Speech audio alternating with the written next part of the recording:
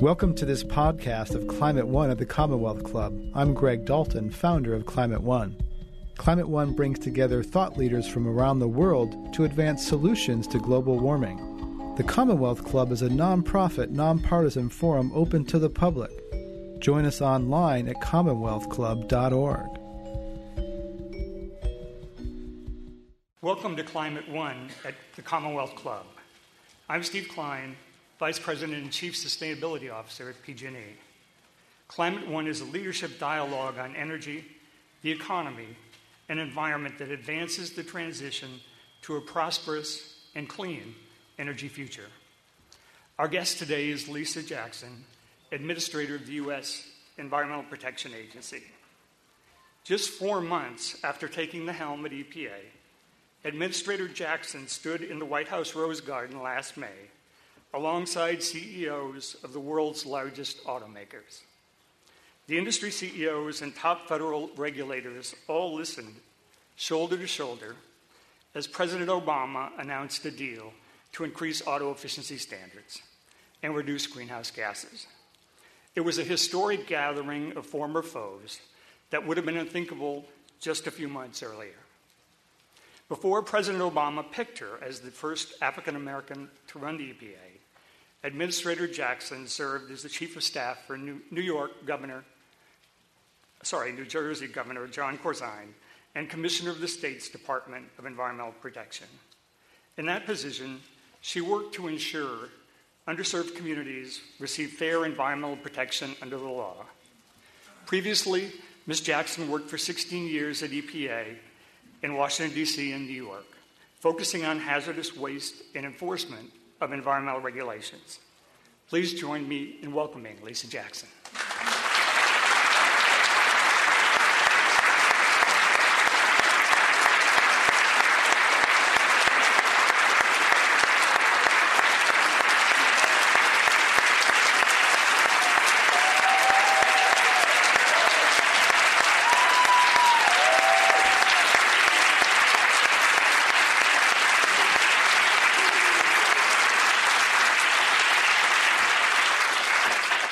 My goodness, well, thank you all very much. And I'm not even going to start acknowledging all the wonderful people out here except for two. First, for that lovely introduction. Thanks, Steve, and thanks for all your work at PG&E and for being one of our business leaders. And, of course, from California, what a surprise. And, of course, thanks to Greg for having me here today. Now, I'm so glad to be with you in California. This has been quite a whirlwind trip. It's only 2 days so far, and we're showing no signs of slowing down. Tomorrow I'll be in Los Angeles with Governor Schwarzenegger at his climate summit, where apparently I'm going to be introduced by Harrison Ford. Yes, as a government bureaucrat, I'm quite excited about that. Listen, if you told me when I started at EPA, which was way back in 1987, that this was where I was going to end up, I'm not sure what would have surprised me more, whether I would one day be administrator of the U.S. Environmental Protection Agency or whether I would be sharing a stage with Han Solo and the Terminator. I'm going to be the only one on stage without my own action figure. It's a real privilege to speak at the Commonwealth Club. This venue has hosted its share of notable moments, and I remember well a few years ago a conversation hosted here about the so-called death of environmentalism. Well, I'm happy to report tonight that environmentalism is not, in fact, dead. It has been sick at the federal level. But thanks to President Obama, we're going to get it health care, and that's a good thing, too. Right now, our planet is facing a deteriorating atmosphere and a rapidly changing climate. Our country is entering a global race for clean energy with fierce environmental and economic urgency, and our communities are awakening, having weathered years of federal inaction on air, on water, and on land. At the same time, our awareness of environmental issues is broader than ever. Environmental issues are written up in the business pages now. Al Gore won a Nobel Peace Prize for work on climate change, not to mention an all-important Academy Award. And states from California to Texas to North Dakota to Indiana lead the ubiquitous quest in the race for green jobs. It's a long way from a debate about spotted owls. In response to the most significant economic downturn in generations, President Obama has made clear that the choice between our economy and our environment is a false choice. Through the Recovery Act, EPA is investing more than $7 billion in the creation of green jobs across the country. And those investments aren't just about creating jobs in the near term. By refurbishing water infrastructure or cleaning up a brownfields development site, we're making communities better places for businesses to invest and bring more jobs, and rebuilding the foundation for prosperity that made us a global economic leader for generations past. To make sure we are a global economic leader in the future, the Recovery Act makes a strong down payment on energy efficiency and clean energy. One newspaper wrote that standing alone, those investments represented the biggest energy bill in history. As I said, that's just the down payment. Getting America running on clean energy will create millions of jobs that can't be shipped overseas. It'll cut carbon emissions and keep billions of dollars here at home by reducing our dependence on foreign oil. In many ways, the country has caught up with California. 2 weeks ago, we announced a clean car program that will keep more than 950 million tons of CO2 from the skies. That represents the first ever national greenhouse gas emission standards for vehicles. And that program had its origins here in California. I remember signing on to the state's lawsuit as commissioner of the New Jersey Department of Environmental Protection back in 2007. And then 2 years later, being EPA administrator, I was proud to be able to bring the California waiver back from the dead.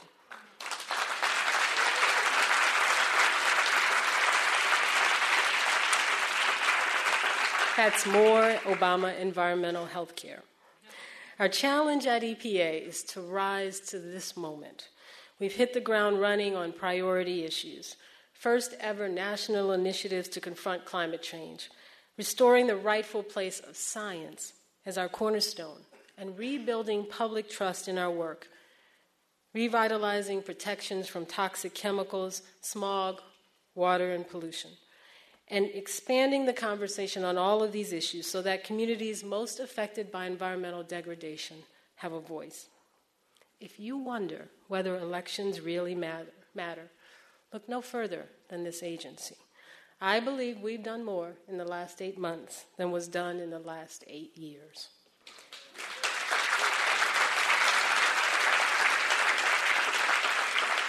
Now, there's plenty more to come, which is part of what I want to talk about today.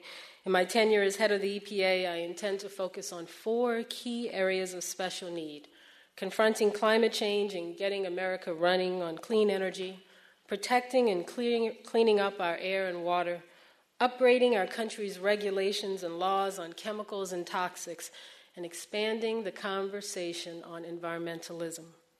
I want to talk about all of these things today, and I want to make some news about one of them, which I'll get to in a moment. But I want to do all of that by starting by introducing myself. Now, my staff will tell you this is the part of the speech I am most uncomfortable about. I don't like talking about me, but I ask for your patience here tonight. I need you to know who I am, not because it's about me, but because I represent environmentalists.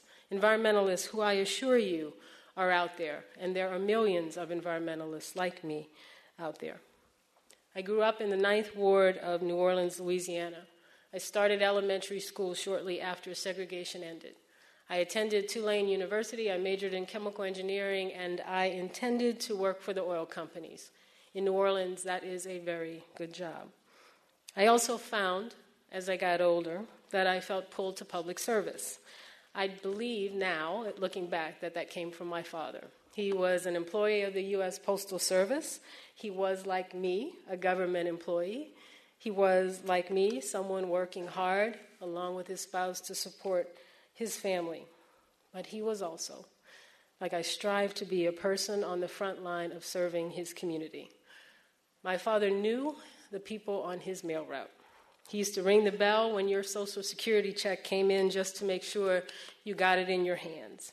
He took the Postal Service's rain, snow, not much snow in New Orleans, dark of night idea seriously. And I can remember as a little girl watching him leave the house in some of the most horrible weather. He was a trusted part of his community, and I've often thought about him as we've worked to rebuild confidence in public service at EPA. I used to tell my father that I wanted to work at the post office, and as you can see, I didn't go that route. However, when my dad worked for the post office, his boss's boss's boss's boss was the Postmaster General. And today, EPA's headquarters in Washington are located in the building that was once the offices of the Postmaster General of the United States. So every day, I come in and I sit down at my desk at that same office where the Postmaster General used to sit. And every day, it reminds me of my father. And every day, it reminds me that, like him, I serve a community and I play a role in people's lives. In recent years, many Americans have had cause to wonder whether decisions made at EPA were guided by science and by the law, and whether or not those decisions were trumped by politics. We've had to respond to that skepticism. We must respond to it, and we've done it in these first months. On my first day, I sent a memo to every EPA employee stating that our path would be guided by the best science and by the rule of law, and that every action we took would be subject to unparalleled transparency. In the course of getting EPA back on the job, we've reviewed decisions like the California waiver refusal and the endangerment finding. The endangerment finding was prompted by a Supreme Court ruling back in 2007. That decision, perhaps the most important decision ever handed down in environmental law, prompted EPA to determine if greenhouse gases pose a threat to the health of Americans. And if so, it obligated EPA to act to regulate them under the Clean Air Act. The court's verdict sent a clear message that day in 2007. There are no more excuses for delay. But in an example that I believe may go down in history as one of the great black eyes of environmental movements, when the first endangerment finding was sent to the Bush White House 2 years ago, they simply refused to open the email. Regrettably, nothing much changed until we got into the building. We quickly set to work on the Bush-era document. We submitted it as directed by the court. We have received to date almost 400,000 responses in a 60-day public comment. And I can assure you that we have opened each and every one of those emails. After I left Tulane, I got my master's in chemical engineering from Princeton, and I wrote my thesis on wastewater. That was right around the time when Love Canal, the neighborhood in New York, where they found 20,000 tons of toxic waste illegally buried beneath people's homes, was making big news. I saw about communities suffering from environmental challenges, and stepping in to help those communities was the EPA. It's no accident that my first job at EPA was in the Superfund Hazardous Waste Cleanup Program. For the next 15 years, I worked with EPA, on the ground with those communities and with the people in them. I still keep in my top right desk drawer a letter from a Native American woman whose community was on top of a former Superfund site. She began to advocate for better cleanup for her community. She advocated and was successful in putting her community back on the Superfund list after it was taken off because Ford Motor Company said the site was clean. And the government did too. Today, I keep her letter as a reminder of what we can accomplish at EPA when we do our jobs, but more importantly, what the consequences are when we don't. In those years at EPA, I saw how federal action took shape under 3 presidents and 6 administrators, and I watched as the issues evolved. In 2002, I joined the New Jersey Department of Environmental Protection, and in 2005, Hurricane Katrina hit the Gulf Coast. My mother was still living in the 9th Ward when the storm came. I happened to be visiting her for her birthday, and so I drove her out. I drove her to safety, but like so many others, my mother lost everything she had. In the face of that tragedy, I almost left public service. I was disheartened by the lack of preparation, by the lack of protection, and by a delayed response that cost people their lives. But there was something that drew me back. After Katrina, we learned that the devastation and flooding were bad, but they were worse because the marshes and wetlands, the area's natural defenses, had been destabilized and cut away for oil and gas lines. By the way, that hurricane changed my mother too. She can now make as compelling an argument as any wetlands expert about the need to protect and preserve wetlands. And she's pretty cool. But watching her transformation has been a real awakening for me. You see, I'm a professional and I know about the environment, but watching her become an environmentalist has really astounded me and touched in me the need to make sure we broaden our conversation. I see how urgent it is for us to broaden that conversation. It was focused for me when I took the job at DEP in New Jersey, and it was an issue I raised with President-elect Obama when he appointed me to his transition team last year, and it's a priority now. As the first African American to lead the EPA under the first African American president, I feel a special obligation to change the face of environmentalism. African Americans die from asthma twice as often as whites and have higher cancer mortality rates than any other group. Nearly 30 million Latinos, 72% of the U.S. Latino population, live in places that don't meet U.S. air pollution standards.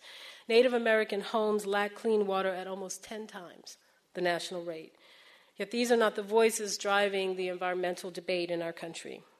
We have begun the process of changing the face of environmentalism, but we have to continue to make room for new and different kinds of voices. That also includes rising above partisanship. If we're slipping in the polls, we can't ask climate change to wait. We can't say that human health is next year's issue. Historically, environmentalism has been a bipartisan issue. The National Environmental Protection Act and the EPA all came about under President Nixon. I started at the EPA under President Reagan. Today, I get as many letters and requests for urgent action from red states as I do from blue states. Just last week, the issue was people in a mining town in Treese, Kansas. Before that, water quality and mountaintop mining. Before that, dairy farms in Wisconsin. I meet and collaborate with all kinds of people all over the country and from the full spectrum of political perspectives. They don't all align the same way on every issue, and they don't all take cues from their party when it comes to important environmental issues. Calling yourself an environmentalist, you see, is not a requirement for caring about your environment and the world around you. My perspective is also shaped by being the mother of 2 teenage sons. I know how environmental problems can affect a child and a family. My 12-year-old son, Brian, has fought with asthma his entire life. He spent his first Christmas in the hospital unable to breathe. All his life, we've had to be careful when it gets too hot outside, when we go on vacation, when the ozone levels rise, or when other environmental triggers are present. My family can't and won't take for granted that Brian's going to be able to breathe easy, and I still occasionally pop up at night when I hear him cough, because I remember that croupy sound that was the beginning of an asthma attack when he was a little boy. You see, a parent of a child with asthma or leukemia must care about the environment around them. It's not a choice to be made. In every action I take, I'm not acting just as EPA administrator, but also as a mother. I never lose sight of the fact that protecting children's health is EPA's top priority. That means we take aggressive steps when we see areas where our kids are especially vulnerable. It also means we don't leave long-term challenges like climate change for the next generation to solve for us. My experience as a parent affords me another important perspective as well, that of the active American consumer. Parents here will understand that the last thing I want to do is drive up the cost of products that I have to now buy for these kids, or position the EPA or the debate on climate change as an obstacle to the prosperity which is their future. But right now, I want to talk about another issue that is central to everything from restoring public trust to protecting our children to growing our economy, understanding the risk posed by chemicals, and doing our utmost to make sure they are safe. After World War II, the chemical industry in this country grew by leaps and bounds, earning the U.S. an enviable reputation for innovation, but also making chemicals pervasive in our lives. Everything from our cars to the cell phones we all have in our pockets are constructed with plastics and chemical additives. The technological revolution that my two sons take for granted has done more than change the way we interact with each other. It's made chemicals ubiquitous in our economy and in our products, as well as in our environment and in our bodies. A child born in America today will grow up exposed to more chemicals than a child from any other generation in our history. A 2005 study found 287 different chemicals in the cord blood of 10 newborn babies. Chemicals from pesticides, fast food packaging, coal and gasoline emissions, and trash incineration. They were found in children in their most vulnerable stage. Our kids are getting steady infusions of industrial chemicals before we even give them solid food. Now, some chemicals may be risk-free at the levels we are seeing. I'm going to repeat that. Some chemicals may be risk-free at the very low levels at which we detect them. But as more and more chemicals are found in our bodies and the environment, the public is understandably anxious and confused. Many are turning to government for assurance that chemicals have been assessed using the best available science and that unacceptable risks haven't been ignored. Right now, we're failing to get this basic job done. Our oversight of the 21st century chemical industry is based on the 1976 Toxic Substances Control Act. It was an important step forward at the time, and I thank those of you who advocated for it. It was part of a number of big environmental wins from the 1970s, like the Clean Air Act and the Clean Water Act, not to mention the formation of the EPA. But over the years, not only has TSCA fallen behind the industry it's supposed to regulate, it's been proven an inadequate tool for providing the protection against chemical risks that the public rightfully expects. Manufacturers of existing chemicals aren't required to develop the data on toxicity and exposure needed to assess potential risks and demonstrate to EPA that chemicals meet risk-based safety standards. EPA has tools to require the industry to conduct testing, but those tools are cumbersome and time-consuming. And as a result of that, there are troubling gaps in the available data on many widely used chemicals in commerce now. On new chemicals, companies have no legal obligation to develop new information, only to supply data that may already exist. As with existing chemicals, the burden of proof falls on EPA. Manufacturers aren't required to show that sufficient data exists to fully assess a chemical's risks.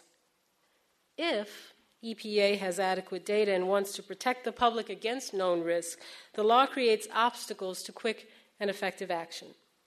Since 1976, EPA has issued regulations to control only 5 existing chemicals determined to present an unreasonable risk.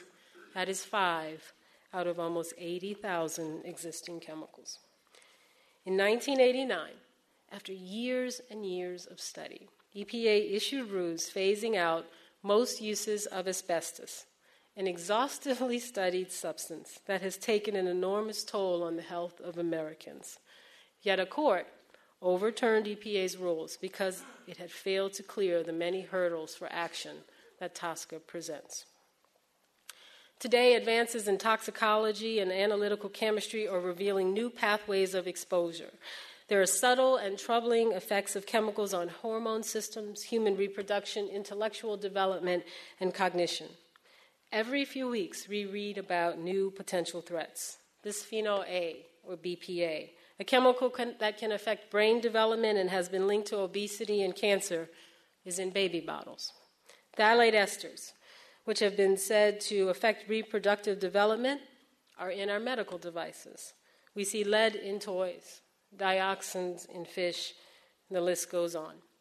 Many states, including California, have stepped in to address those threats because they see inaction at the national level. Senator Lautenberg, Chairman Waxman, Senator Boxer, Congressman Rush, and others in Congress have already recognized that TSCA must be updated and strengthened. EPA needs the tools to do the job the public expects, and we are working together with President Obama on this issue. Today I'm announcing clear administration principles to guide Congress in writing a new chemical risk management law that will fix the weaknesses in TSCA. Let me highlight some principles that are of overriding importance. First, we need to review all chemicals against safety standards that are based solely on considerations of risk, not economics or other factors, and we must set these standards at levels that are protective of human health and the environment. Second, safety standards cannot be applied without adequate information, and responsibility for providing that information should rest on industry. Manufacturers must develop and submit the hazard, use, and exposure data demonstrating that new and existing chemicals are safe. If industry doesn't provide the information, EPA should have the tools to quickly and efficiently require testing without the delays and procedural obstacles currently in place. Third, both EPA and industry must include special consideration for exposures and effects on groups with higher vulnerabilities, particularly children. Children ingest chemicals at a higher ratio to their body weight than adults and are more susceptible to long-term damage and developmental problems. Our new principles offer them much stronger protections. Fourth, when chemicals fall short of the safety standard, EPA must have clear authority to take action. We do need flexibility to consider a range of factors, but we must also have the ability to move quickly. In all cases, EPA and chemical producers must act on priority chemicals in a timely manner with firm deadlines to maintain accountability. This will not only assure prompt protection of health and the environment, but provide business with the certainty that it needs for planning and investment. Fifth, we must encourage innovation in green chemistry and support research, education, recognition, and other strategies that will lead us down the road to safer and more sustainable chemicals and processes. All of this must happen with the utmost transparency and concern for the public's right to know. And finally, we need to make sure that EPA's safety assessments are properly resourced, with industry contributing its fair share to the cost of implementing all of these new requirements. I take great comfort that the call for change in our chemical management laws is rising from all quarters. A broad coalition of environmental advocates and unions, medical professionals, and public health groups, including grassroots organizations from across the country, have come together to make the case for stronger chemicals regulation. Industry, too, has called for action. Chemical producers are worried not only about an inconsistent patchwork of state laws, but believe that their industry can thrive only if the public is confident that their standards meet rigorous safety, that their products meet rigorous safety standards. And they want the U.S. to lead the world in chemical risk management, not fall further behind in that subject. Many states who have been on the leading edge of addressing chemical risks have also echoed the call for reform. It's not often that chemical industry, the states, the environmental community agree that the current system is not workable and have similar visions of how the new system should be shaped. There are certainly differences of opinion and important details to be worked out, but the common ground that exists now makes me optimistic that Congress can and will put in place a new law that has broad support from stakeholders. That will be a major piece of environmental legislation. EPA will do its part to make new law a reality. Assuring chemical safety in a rapidly changing world and restoring public confidence that EPA is protecting the American people is a top priority for me, for my leadership team, and for this administration. This is one of several priority issues, all of which we'll be tackling in the days ahead, so I urge you to stay tuned for more. This is a transformative moment for our country. We're likely to look back and see far-reaching changes on multiple fronts, from our financial system to healthcare to our role as a world leader. For our environment, this is a time unlike any I have seen in 2 decades of work on these issues. We have an emerging global challenge, difficult but pressing issues at home, an energized president, the proficiency to tackle almost anything that comes our way, and a population that is tired of waiting for action. We have environmentalists. Stop looking for the crunchy kind. Environmentalists like me, my mom, my stepfather, my son's asthma doctor, my son's asthma nurses, citizens from all walks of life who want clean air, who want clean land, who want clean water. Our towering challenges are dwarfed by some of the greatest opportunities we have ever seen to protect our health and our environment. I hope it's clear to you that I and all of my colleagues at EPA fully intend to seize these opportunities. And I hope you will join us in that work. Thank you so much for inviting me to be here.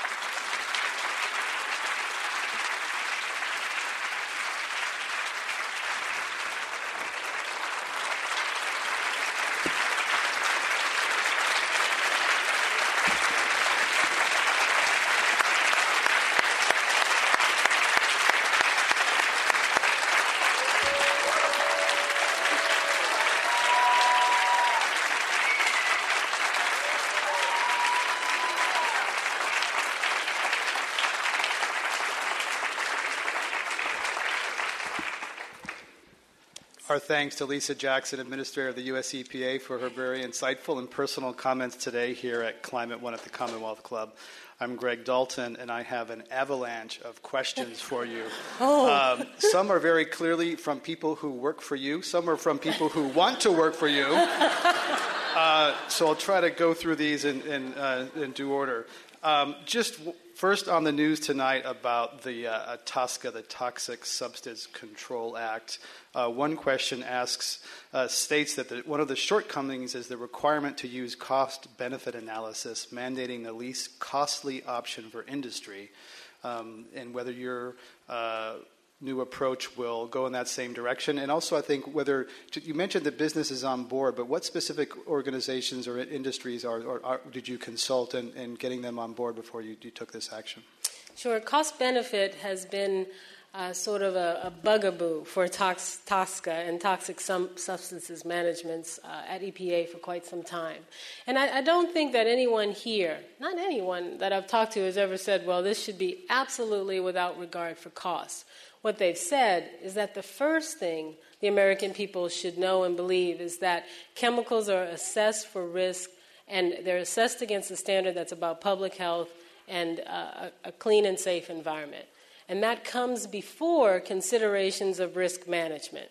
So in the world of public policy, it means that health considerations come first. Quite often, those are not black and white decisions. You ban a chemical or you don't. It's about understanding where a chemical might pose a risk to human health or to the environment, somewhere along the chain of its manufacture or use or disposal, and then making sure that that risk is mitigated.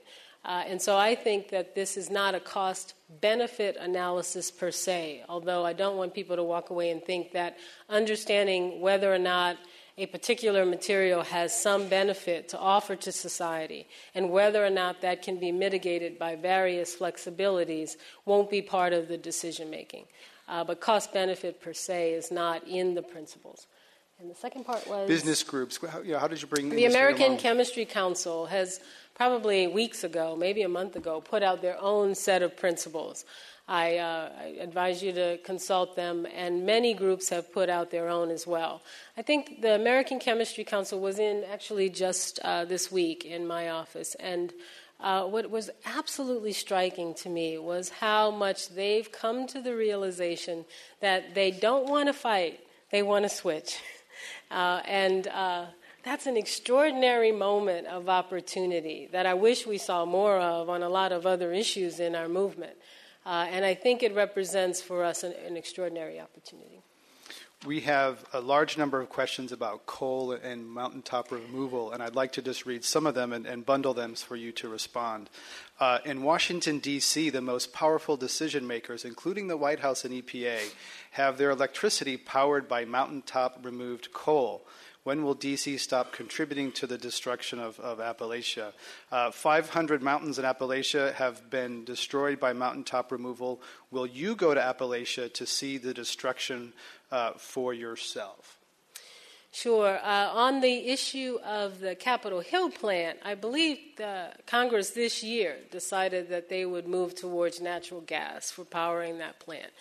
Certainly in the service area that I live in the Washington metropolitan area, as well as the service area for many of the buildings, coal is still a major component of the generation mix. I believe the EPA headquarters itself actually pays for wind power generation. It pays that extra bump up that many of us have the option to do. We'll certainly take credit for that, but obviously that is a short-term and interim step as well. You know, coal generation in many states is over 90% of their generation mix. I come from New Jersey most recently, and that's not the case there. And so any recognition of the need to move to a clean energy technology needs to also recognize that transition will be time-consuming, and quite expensive for states that don't find themselves on the New Jersey end of the spectrum when it comes to coal-fired power. And I should mention that New Jersey has a fairly large part of its portfolio that's nuclear. So these are difficult issues, but ones we should deal with. With respect to mountaintop coal mining. It's an issue that EPA's been front and center on from the Clean Water Act perspective. And when I talk about the science, or when I talk about the law, giving a pass to a permit by just not looking at it is not following the law. It's environmental approval by neglecting duty. And so all we've said is that we will do our job at EPA. We will review these permits as they come to us for compliance with the Clean Water Act. And we'll review it based on the science that we have, which is evolving and which is based on water quality testing from existing mountaintop removal operations that are going on right now. And we will continue to do that. About 2 weeks ago, we put out a list of 79 permits that we are concerned about. Those 79 permits were essentially the entire universe of mountaintop mines that were before us. And I believe tomorrow or the next day we'll finalize a list of permits that remain before us. We'll continue to do that work. And yes, I do believe that it's important for me to visit Appalachia and see the operations there, but I don't think it's more important than the fact that my staff who make these decisions, who do the science, who are responsible for it, have been there many, many, many, many times. What are you doing to regulate coal ash after the disastrous release of that toxic substance last year at the Tennessee Valley Authority?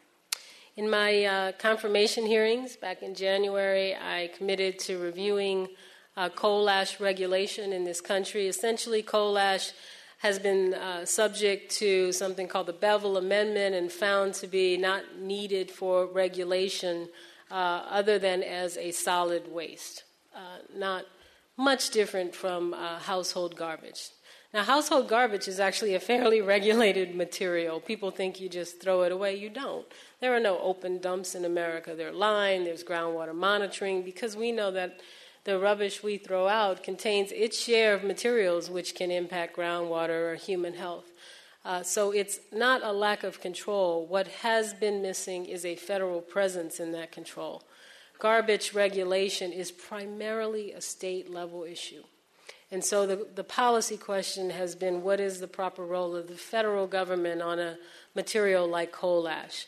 And we have committed, and I remain committed, to issuing a proposed rulemaking with respect to coal ash by the end of this calendar year. And I don't have anything to announce tonight, but the end of this calendar year is coming sooner than I might even hope. We're doing so much, but that is certainly something we remain committed to. How does the EPA maintain its stance on clean air and water while President Obama proposes clean coal? Is there any contradiction? No, of course not. I work for...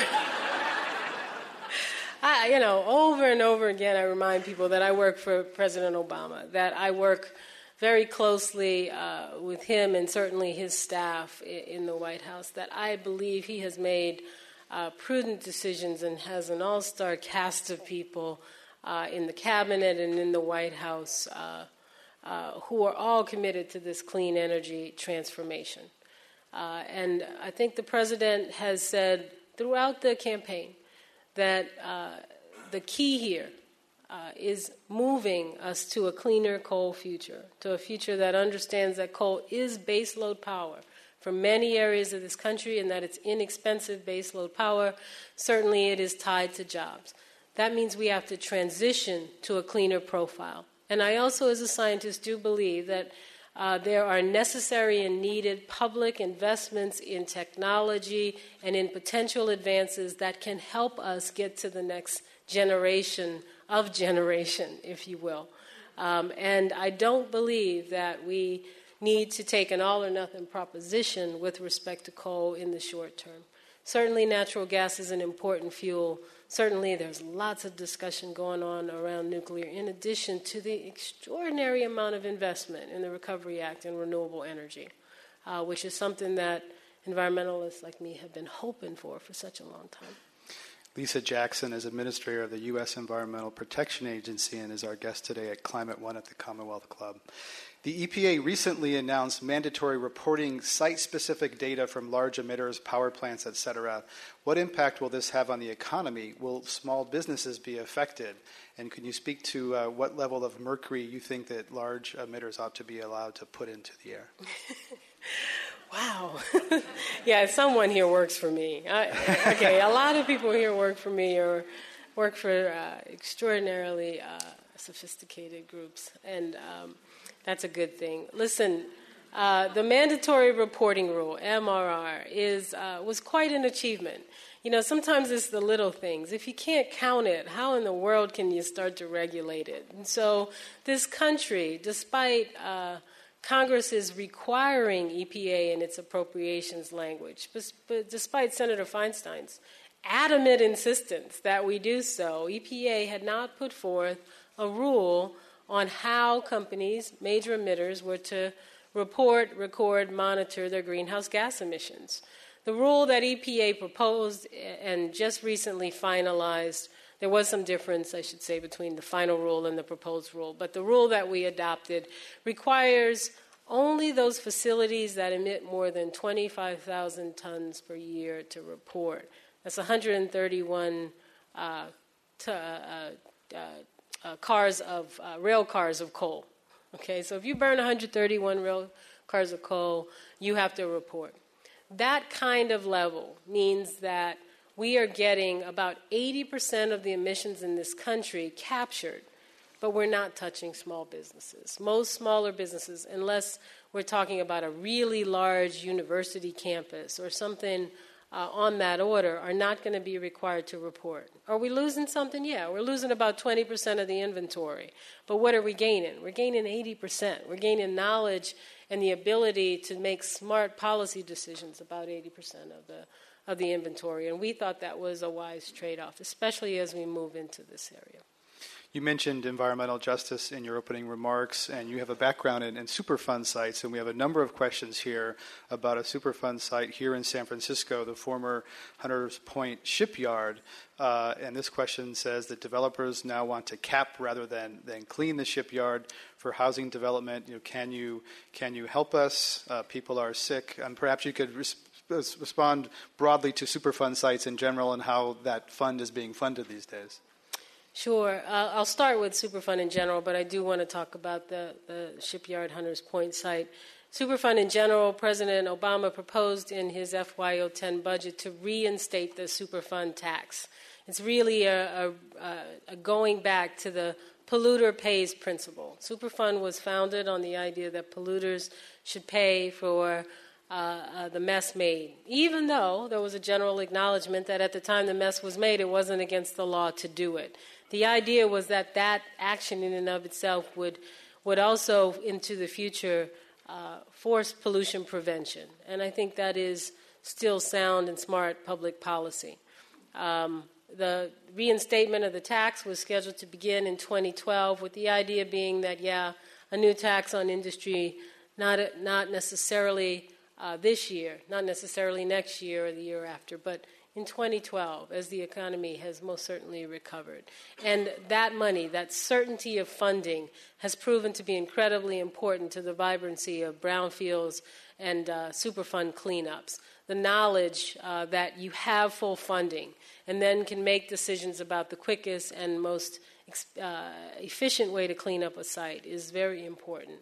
It affects contracting decisions. It affects cleanup strategy. It affects community expectations. I think it affects public trust. With respect to the site, the Hunters Point site, for those in the audience who may be from that community, I think community health and safety is the utmost of the utmost concern.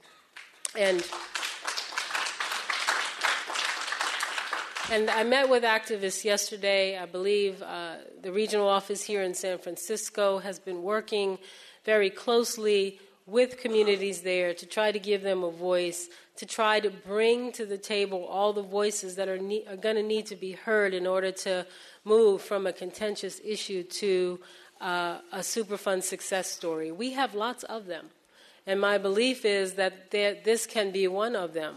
We're not there today. And I believe the difference between where we are and that kind of future is communication and a seat at the table and a voice that goes along with that seat.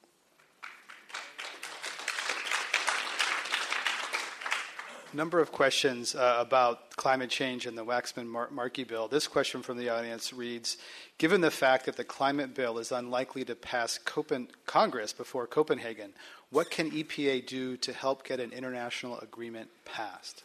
Oh, come on. It's all now. on your shoulders. Senator Boxers and Kerry are going to introduce their bill tomorrow. And the one thing I've learned not to do is try to handicap anything that has to do with Capitol Hill and the workings of Congress. They are, by virtue of the brilliance of the constitutional authors, their own branch of government with their own mind. What EPA can and must do is follow the law. That's all I've ever said. This isn't about trying to make Congress act. That's not our job. It's actually quite backwards. It's about a Supreme Court ruling in April of 2007 that was an extraordinary victory. Really a David versus Goliath story of that only the environmental movement can conjure and dream up and actually see to reality. And the obligation of EPA now as the executive branch of government to simply follow the law as laid down by the Supreme Court. And that's what we will do. And we will fight for the brilliance of the Clean Air Act every chance we get. It is a brilliant law. It was brilliantly conceived, and it was conceived in a time when no one could know where it might lead us. So that means we will review the comments on the endangerment finding, and if and when we make a decision that is positive towards endangerment, from that will flow a requirement for future regulation, starting with mobile sources, those are the car rules, and moving quite easily and logically to other sources of carbon pollution. One of the questions was, when will you issue that endangerment finding? I have no answer for whens. This is a matter of us doing our job. We certainly are aware of the need to do it and to do it in an expeditious fashion. We proposed in an expeditious fashion, and it's my job to ensure that we respond and consider duly any new information that's in those almost 400,000 comments and to respond as well. I often get questions about the car rules. The car rules are greenhouse gas rules, and so the authority for greenhouse gas rules comes from the endangerment finding. The car rules are a proposal. They cannot be finalized without a final endangerment finding, but they could certainly be proposed. And quite often, endangerment findings are proposed along with rulemaking. So if I understand that, it's going to happen. We're just not sure when. I didn't say that. I said, sir, that we will do our job, that we will consider the comments that we've received, we will consider duly any new information in them, and what I will guarantee you will happen as soon as possibly we are able to do it is that we will make a final decision on the proposal, because we have a proposed finding out there, and we know that we owe the American people a decision on the rulemaking process. As you propose it, you take comment on it, and then you finalize a decision based on that comment, and that's what we're committed to doing. Our guest today at Climate One at the Commonwealth Club is Lisa Jackson, Administrator of the U.S. Environmental Protection Agency. John Podesta, Head of the Center for American Progress, and Rajendra Pachauri, Chair of the International Panel of Climate Scientists, wrote recently that the prospects of reaching a treaty in Copenhagen are grim. They called for a series of mini-treaties on low-carbon technologies, etc. And we have other questions here about what EPA might do in a bilateral sense with China or India or other countries while the international community is coalescing around an international treaty. Well, I think regardless of the odds making on the treaty outcomes and what I'm told by folks who know international negotiations and are experienced in it is that it is quite a sprint as you get closer to the actual date. So I wouldn't hesitate. I wouldn't even offer or venture odds making on that either. But I think regardless of that, it's important for EPA to build domestically on the endangerment finding in terms of continuing its legal obligation here at home, and equally important for us to build on some pretty vibrant bilateral relationships that we've developed over the years with China, with Brazil, with Mexico, with India. Now, there are not always relationships that are grounded on CO2 or greenhouse gas emissions, but they're very much about capacity and governance and enforcement and permitting and markets and methane to markets. And so I think all of those have formed a pathway of relationship building that have lots and lots of potential still to go. And I've probably taken meetings with the environment ministers of just about every one of those countries I've mentioned and more, and it's because we are convinced that no matter what happens, those relationships, and adding to them the relationships that the Department of Energy and Stephen Chu has been making on energy cooperation, are absolutely critical to achieving the President's agenda on clean energy. You mentioned the Department of Energy. I understand that there's a green team, or is a green cabinet, is that the term, which is coordination among different agencies, and yet some other countries, Britain in particular, has gone so far as to restructure its bureaucracies around climate and energy. Do you think coordination will be enough, or do we need to actually move some more of the org chart around the organizations to really tackle the climate issue, which cuts across the existing bureaucracies? Well, I think President Obama's decision to have a green cabinet, to have Carol Browner at the Office of Energy and Climate Change in the White House is an extraordinary recognition of the fact that climate change really is economy-wide. And that, I have conversations at those green cabinet meetings with agriculture, with transportation, with housing, with labor, with commerce, all the things that states and local governments know and say all the time. We just wish that the federal government understood the multi-programmatic nature of what it takes to get this work done. And so I've seen nothing but success there. I see no reason to mess with success, but that's the president's ultimate decision. Much of the climate change conversation focuses on mitigation or reducing greenhouse gases. Here in California, the governor has moved the state forward on adaptation, preparing for the inevitable situation where there's rising sea levels, there's hotter, drier, there's more fires, and some of this involves restoring wetlands as buffers from rising seas. So how much of your time do you spend on adaptation, and where do you see that fitting into the big picture? Well, I think adaptation is extraordinarily important. I think that climate manifests itself in changes that are catastrophic in nature, that are scary, that bring out the best and worst of us as citizens, and we would be remiss if we didn't look towards adaptation. The good news is that the White House there is also involved. Nancy Sutley at the Council on Environmental Quality, another extraordinary appointment with California roots and just a terrific colleague, has pulled together an interagency group to look at adaptation.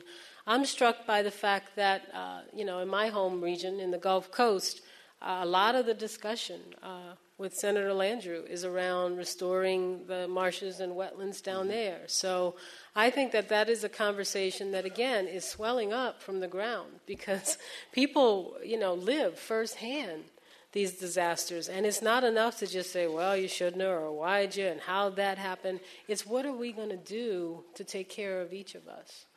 We are communities. And so, yes, I believe EPA has a role to play, but I don't think EPA can do that alone. And I certainly believe that the Corps of Engineers has a huge role to play there as well.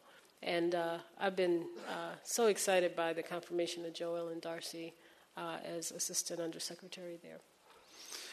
Number of questions about the role of corporations as well of government here, and obviously in California, a lot of green tech, clean tech companies are very excited about investments in technology, et cetera. One question asks for your comment on the move recently by some electric utilities to leave the U.S. Chamber of Commerce because the U.S. Chamber of a difference over tactics and views on climate change. PG&E, Exelon today, I think Duke Energy, some others. How is that changing the dynamics around climate change? Well, first, to Steve, to his colleagues, to the courage that it takes to stand up and say that, there's lots of things we do together, but this we stand up for because we believe it's right for the country and for our industry. I'd just like to salute Steve Klein at PG&E and the other industry leaders, and thank you.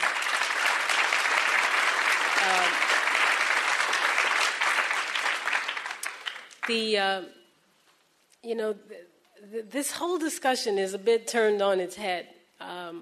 You heard me talk, and you'll hear me talk a lot about this idea that the environment shouldn't, at some point it became a partisan issue.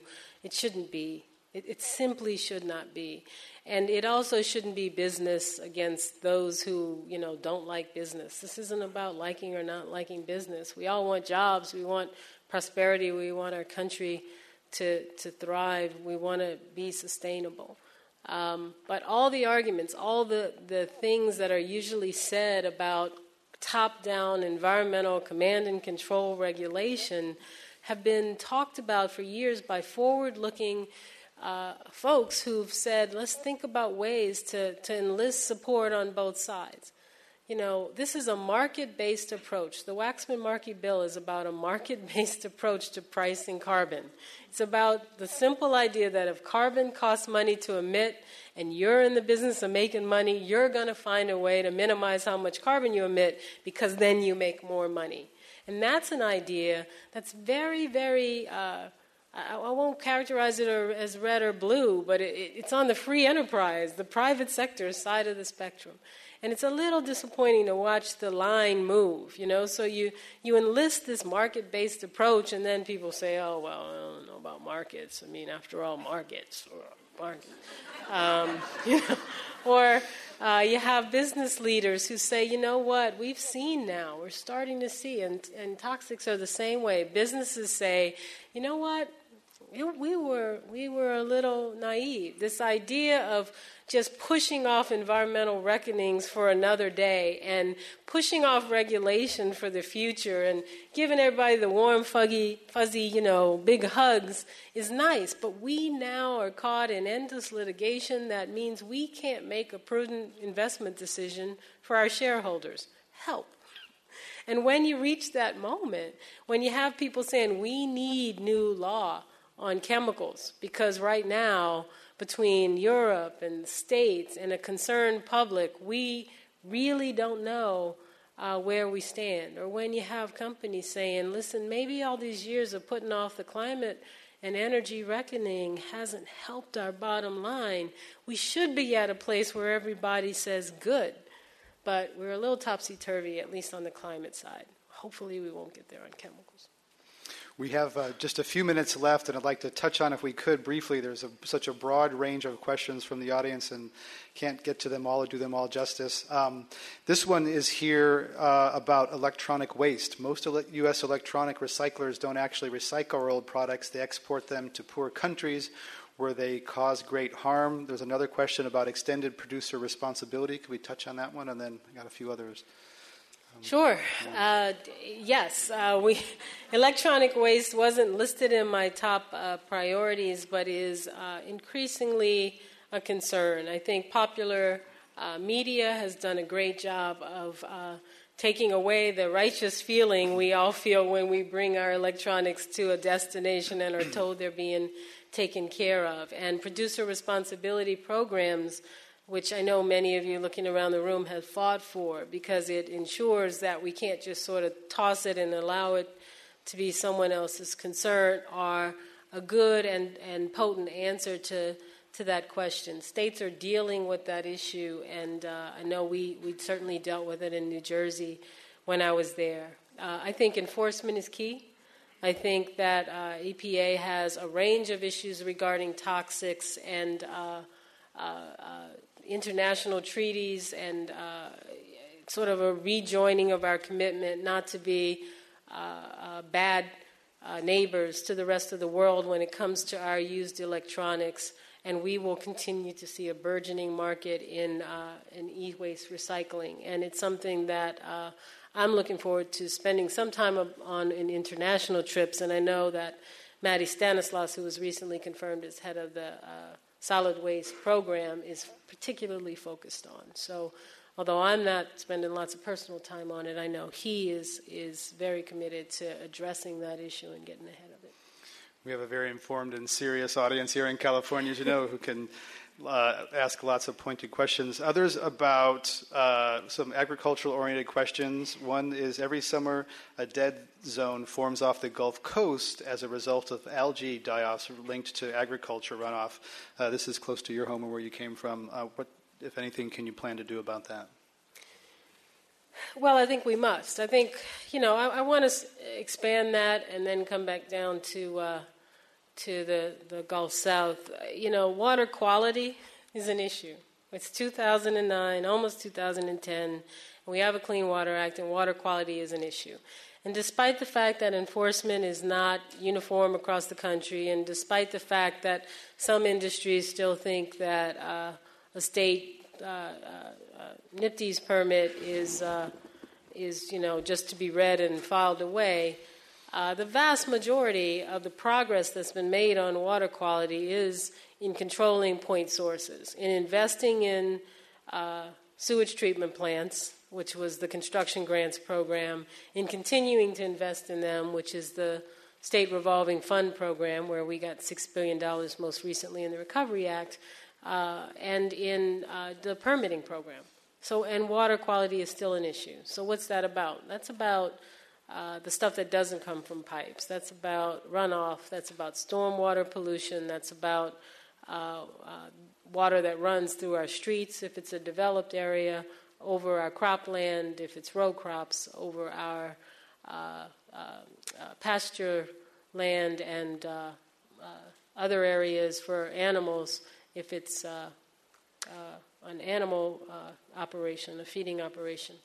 And all of that is really the frontier of making the next big stride on water quality. You heard me say that air and water quality improvement is one of my 4 priorities. And when I think about water quality, I think about the fact that we need to take another giant step forward, like we did in the construction grants program. And I'm really optimistic about the idea of having a national conversation about that. The Gulf of Mexico zone is a great example. The Mississippi River is a wonderful, great river, one of our country's great rivers, certainly one of our great ecosystems, but it is vast. And so it is heartening to see the U.S. Department of Agriculture look under the leadership of Tom Vilsack, a former governor of Iowa, one of the states through which the Mississippi drains, to say we believe that we do have a responsibility to folks who live off this water body down in the Gulf, to shrimpers and crabbers, and take proactive steps. I think that's a first step. The next step is what's equally important. On the Chesapeake Bay, it's extraordinarily important that we take the next giant leap forward, because it's been 25 years of baby steps and great information, but people are discouraged there as well. We recently announced a draft set of actions there, and it's about increasing regulation, increasing enforcement, and at the very same time targeting the substantial amount of money that USDA has to a watershed to make targeted and huge improvements in water quality. And I think not one of those can exist without the other. And the truth of the matter is, if you're going to increase regulation or increase enforcement, that will take time. But tomorrow you can provide technical assistance and funding to those communities in the Chesapeake and see real change. And so I think that model has the potential to be the next big step forward for our countries, for the water bodies around our country. And it's why it was so important that the president not long ago issued an executive order for the Chesapeake Bay, and we said that we would make the Chesapeake a laboratory for the country. And that was certainly not an empty promise, and I think one of the most important things we've done.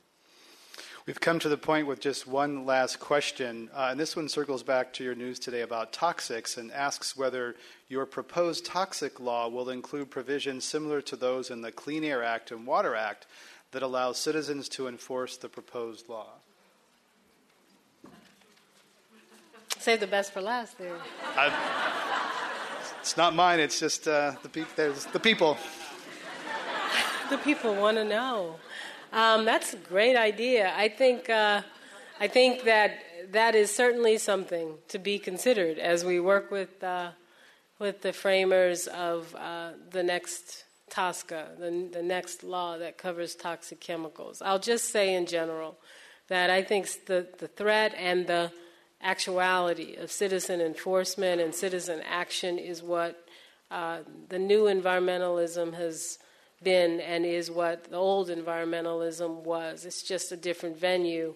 And so I believe that whether it's citizens acting alone, citizens acting as NGOs, citizens acting through their local government, citizens acting through their state government, all of those things have brought us to a place where, despite 8 years of what I believe was more than inaction on the environmental issues did not stop moving forward.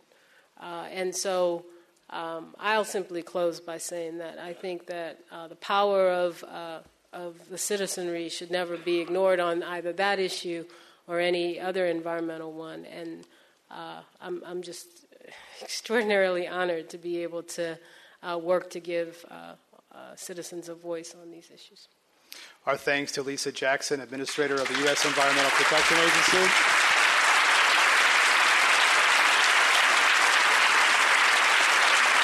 For her comments here today.